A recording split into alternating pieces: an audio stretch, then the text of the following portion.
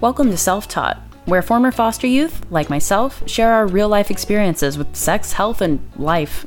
Hosted by the Reproductive Health Equity Project, these are some conversations we wish we'd had earlier.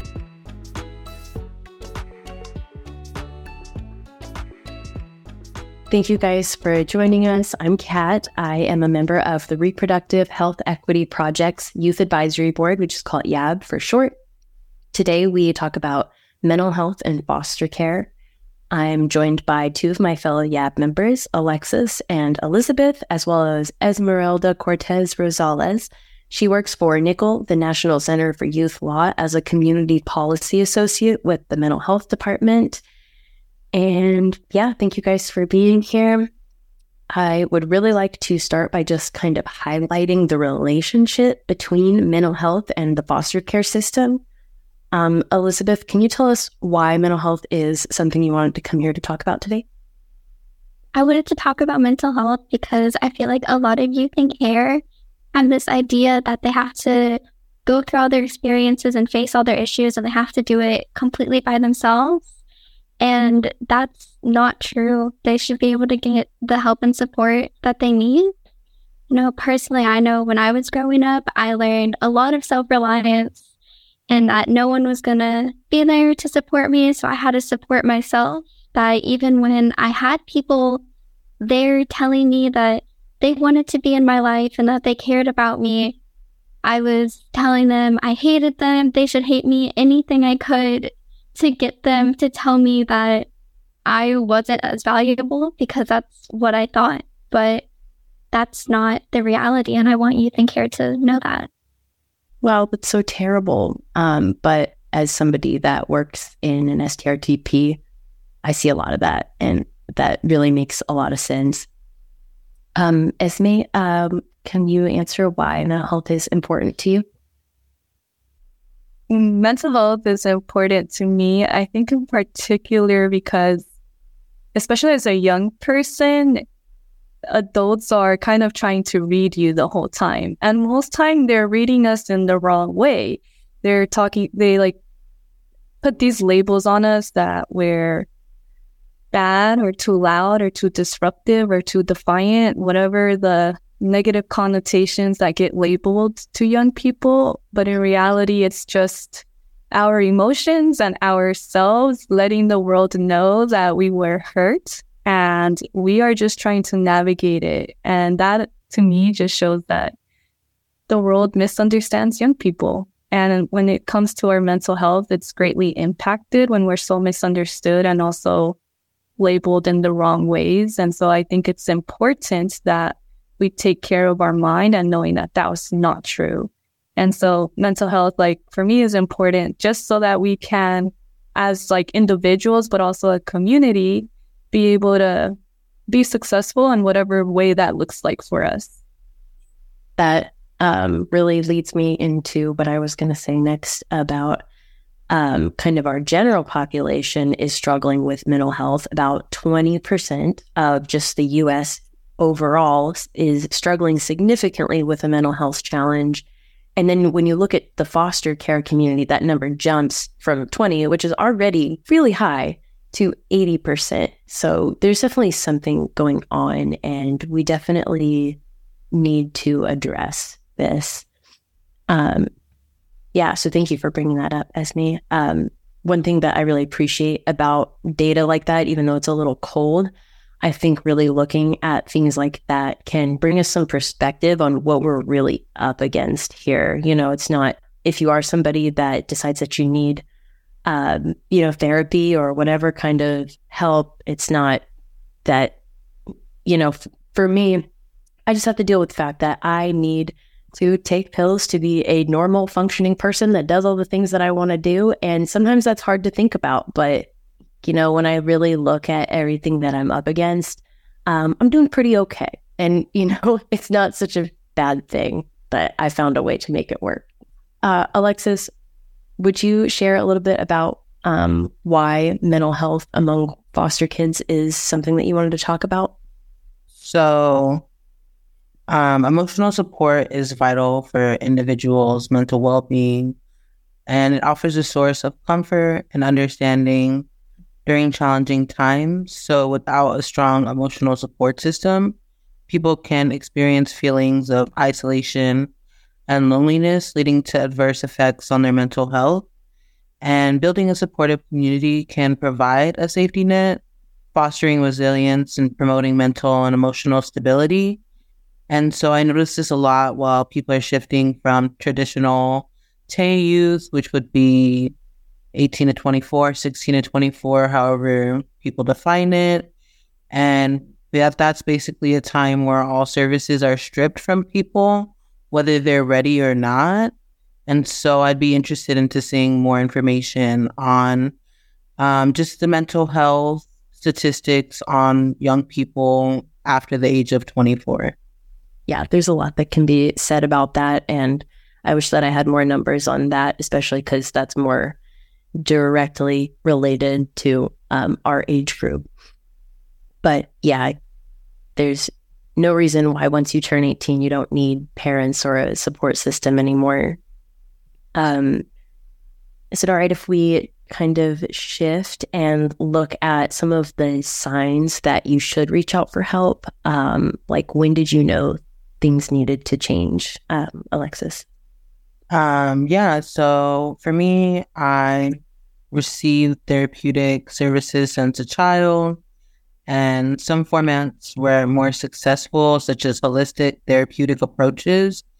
And I think that mental health is like an addiction. You can't force someone to receive services, no matter how much you want them to be better, until they're ready to change.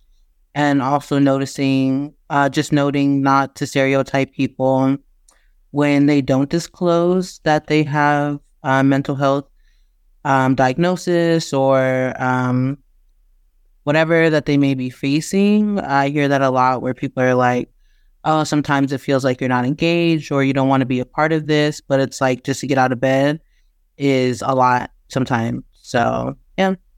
What Alexis is saying reminds me a lot of my experience kind of growing up.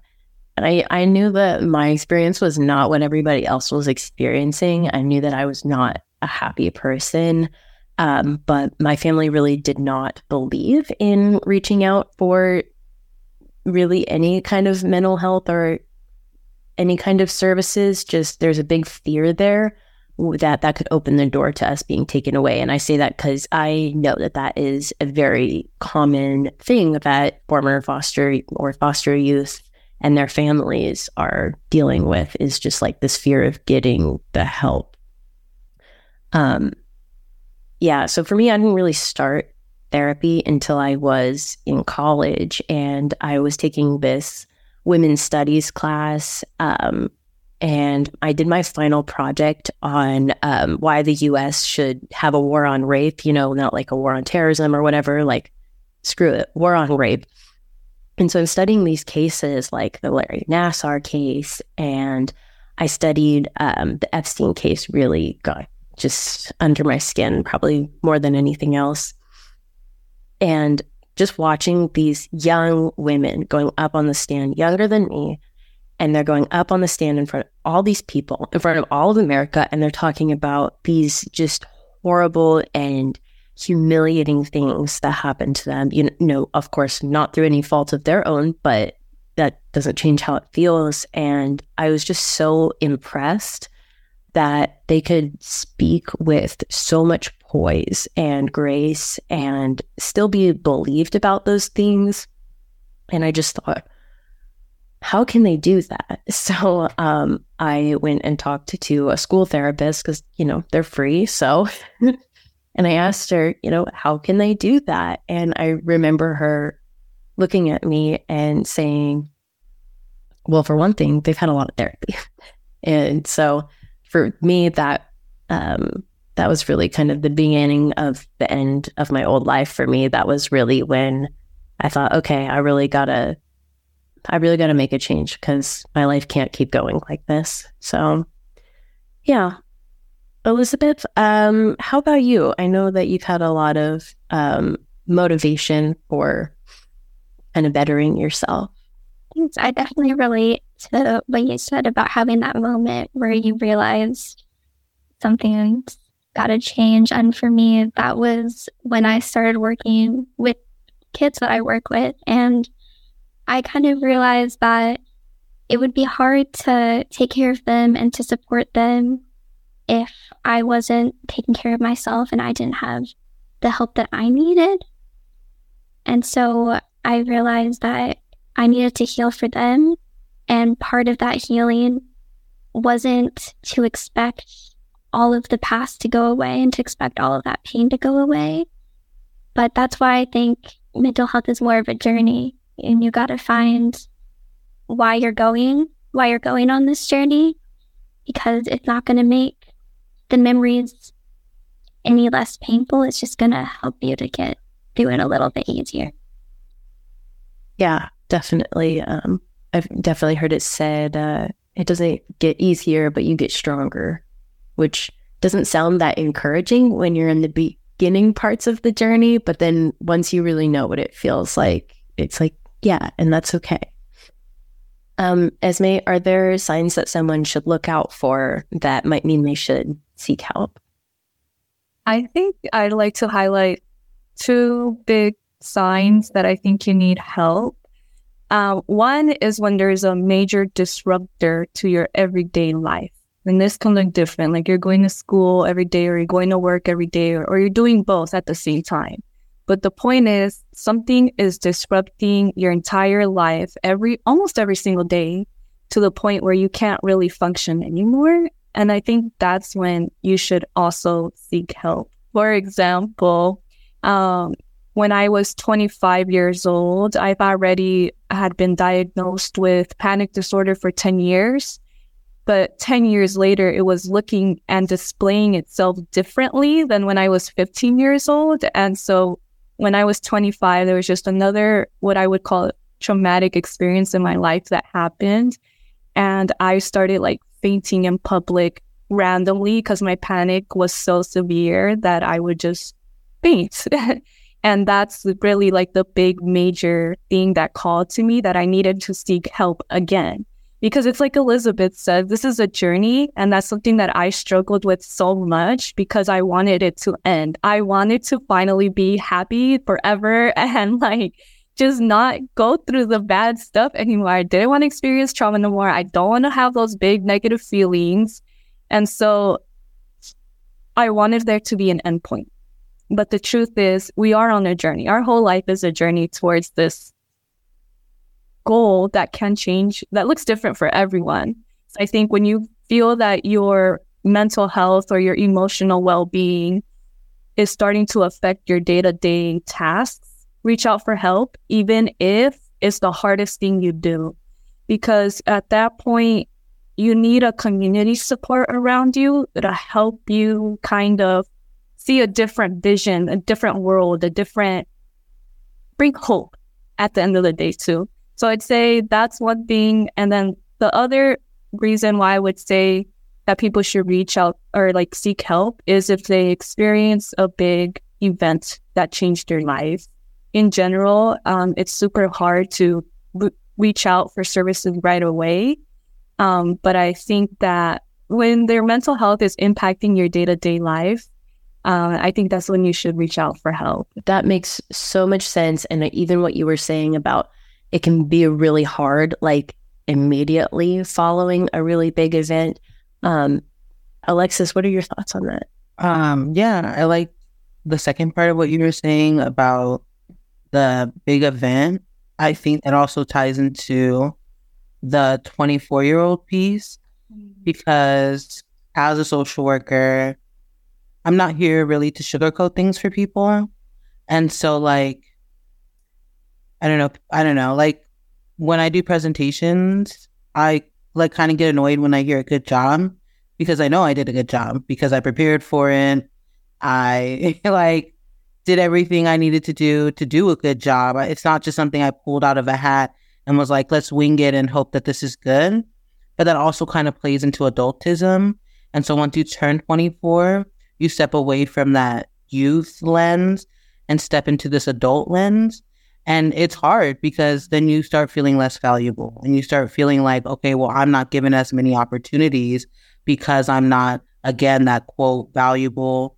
I'm not 24, so now my voice doesn't matter. And this is like, it seems like, oh, that's not a big a deal, but this is a very like important transition in people's life.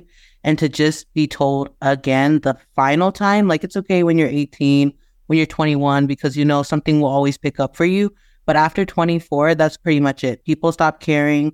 People stop caring if you're sleeping on the ground outside. People stop caring about your opinion, your voice. And so that's very traumatic. And that's, again, opening these traumatic wounds of like, well, I don't have the support. I don't have anyone to care for me. And so I'm really glad that you brought up that big traumatic event, because to what seems like something small to somebody else is very traumatic. That's the system leaving us is almost like a death of a parent. And I don't think people realize that. Yeah. Thank you for bringing that up, Alexis. I think that kind of brings me to what I wanted to ask Elizabeth, which is even when you get to that point where you feel like you're ready for help, the help may not be there ready for you, unfortunately. Elizabeth, I wanted to know if you could share what it's been like for you to navigate the Medi-Cal system. So my experience, I've been in and out of therapy for pretty much my whole life. But in around August of last year, finally, after taking a few months to get there, taking about 3 months or so, finally in August of last year, I found someone who I had a great connection with, and I was seeing her regularly, and everything was going well for a while, until in December, I got news that my insurance was no longer going to cover her credentials, because after COVID, Medi-Cal had expanded mental health coverage, and now COVID was over, so mental health services were going back to how they were before. And so January, I switched to someone else in that same organization, which wasn't the best fit and wasn't the best level of care for what I needed at that time. And so since then, since January of this year, I've been trying to find the right care and trying to find someone. And each time I start the process, it takes a few months of, well, let's wait for a referral, or you need to be on a waiting list. Let's take a few more months, and just waiting after waiting after waiting until finally we get to a point where maybe I can see someone. And then as I'm in school, I don't have housing in one particular county or the other. So I switch and I move counties. So then I have to wait for the insurance to change over. And then I have to wait those few more months again to get on a waiting list or wait for someone. And it's just this continual process each time I move back and forth. So I'm still currently in that process of trying to find someone right now. Yeah, I mean, as much as I'm grateful for Medi-Cal over like nothing, that's terrible. And it's so important to have somebody that's a good match for you. So yeah, I'm very sorry. And I hope that you'll be able to figure out that runaround soon and be able to have a lasting connection with somebody. Esme, I know that you're not like a Medi-Cal expert by any means, but I wondered if you had any resources that you could share, something we could maybe link in the show notes for people. So the National Health Law and the National Center for Youth Law teamed up together to create a guide to accessing Medi-Cal mental health services for current and former foster youth. We'll link it in the Run show notes, but it's about a 6-page guide that gives you the breakdown of what Medi-Cal services are covered when it comes to mental health. It also has direct phone numbers and lines that you can call to get more support around this. For a long time, I didn't even know that mental health services were something you could get through Medi-Cal at all. When I kind of first started getting therapy, it was always like just through my school, what was free. And eventually, when I was diagnosed with panic disorder, also, I was going to a doctor, and I told him I thought there was something wrong with my heart. I couldn't. I'm sorry, I don't mean to laugh, but like relatable. No, yeah. If I can't laugh at it, I can't live with it. So, but anyway, I had no idea that even that doctor didn't tell me that I could talk to someone through Medi-Cal. I was going through some sort of former foster youth school services that was always trying to help me along until I got a job that would support that. So this is all completely news to me. And if there's a couple of bullet points on there that you could share, I think it would be awesome. So there are a few different categories of mental health services. Two big ones are special mental health services, which are provided through your county mental health plan. And then there's non-specialty mental health services, which are provided through your managed care plan or Medi-Cal fee for services. There's a few other types of categories that are on the guide, but what I really like about it too, about the guide, is that it shows different examples of the type of mental health services you can get. And so, of course, at the top of the list is therapy or counseling. There's also medication support if you choose to take on a path for using medication to supplement your mental health services that you need at the time.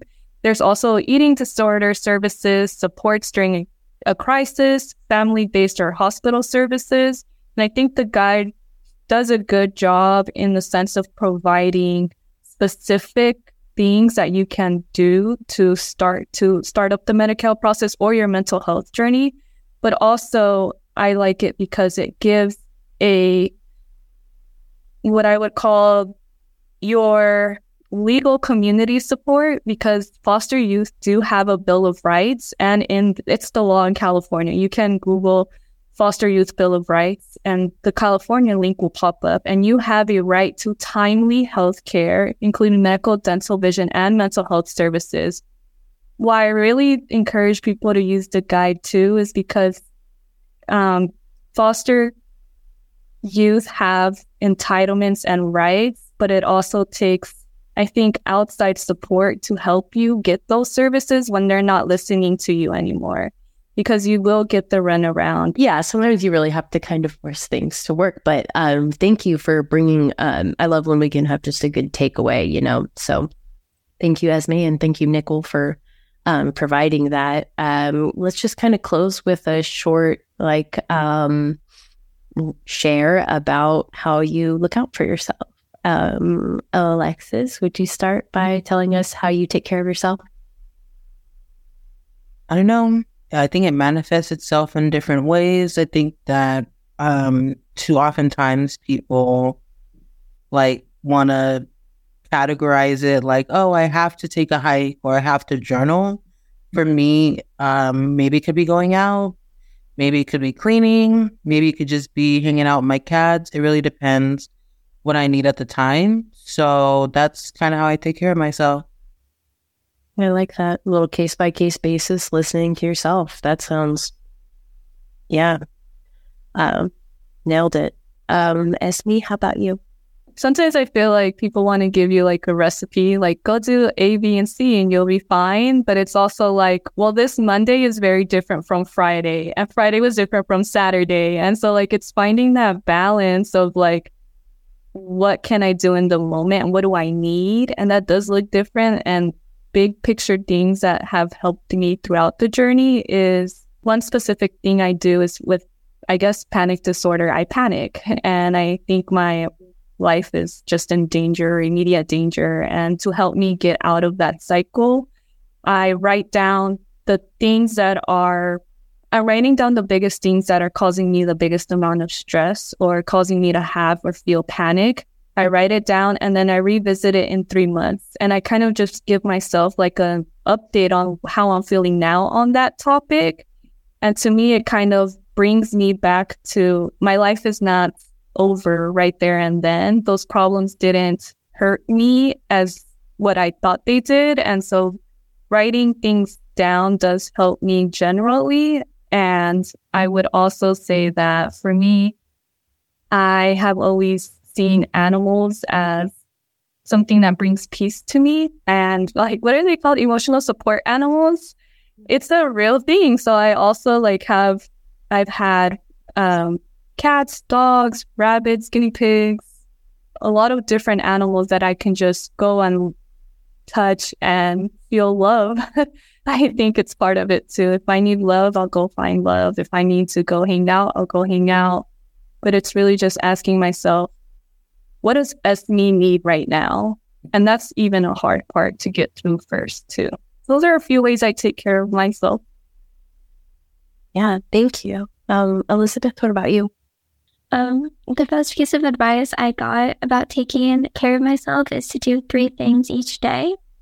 The first one is to do something for your body. The second one is to do something for your heart. And the third one is to do something for your mind, even if the one for your body is something as simple as eating something that day. At least it still helps and it's giving you what you need. I like that. Yeah, kind of mind, body, spirit kind of thing. Yeah, that's kind of what I was thinking about. My kind of how I take care of myself is, I guess, hard to put in words, but yeah, I look for something kind of spiritual or religious or however you want to look at that word, just kind of looking at how I can explain what I'm experiencing through my version of my higher power, the universe, whatever. I think especially people that have trauma, I think the only way to really heal is to be able to make meaning from it. So I always look to my understanding of the way that the world works and try to make meaning from that. So yeah, thank you guys so much for being here. You guys have been wonderful. I would like to say thank you all. I've never been able to have a conversation like this with anyone, especially that can, I don't want to say directly relate, but also directly relate. And I really enjoyed the space that y'all created. So thank you. Thank you so much, Esme. Thank you for contributing. All of you guys, really. It's been awesome. Thanks for stopping by. To hear more and support our cause, like this video and subscribe to our channel. And check out fosterreprohealth.org for more resources.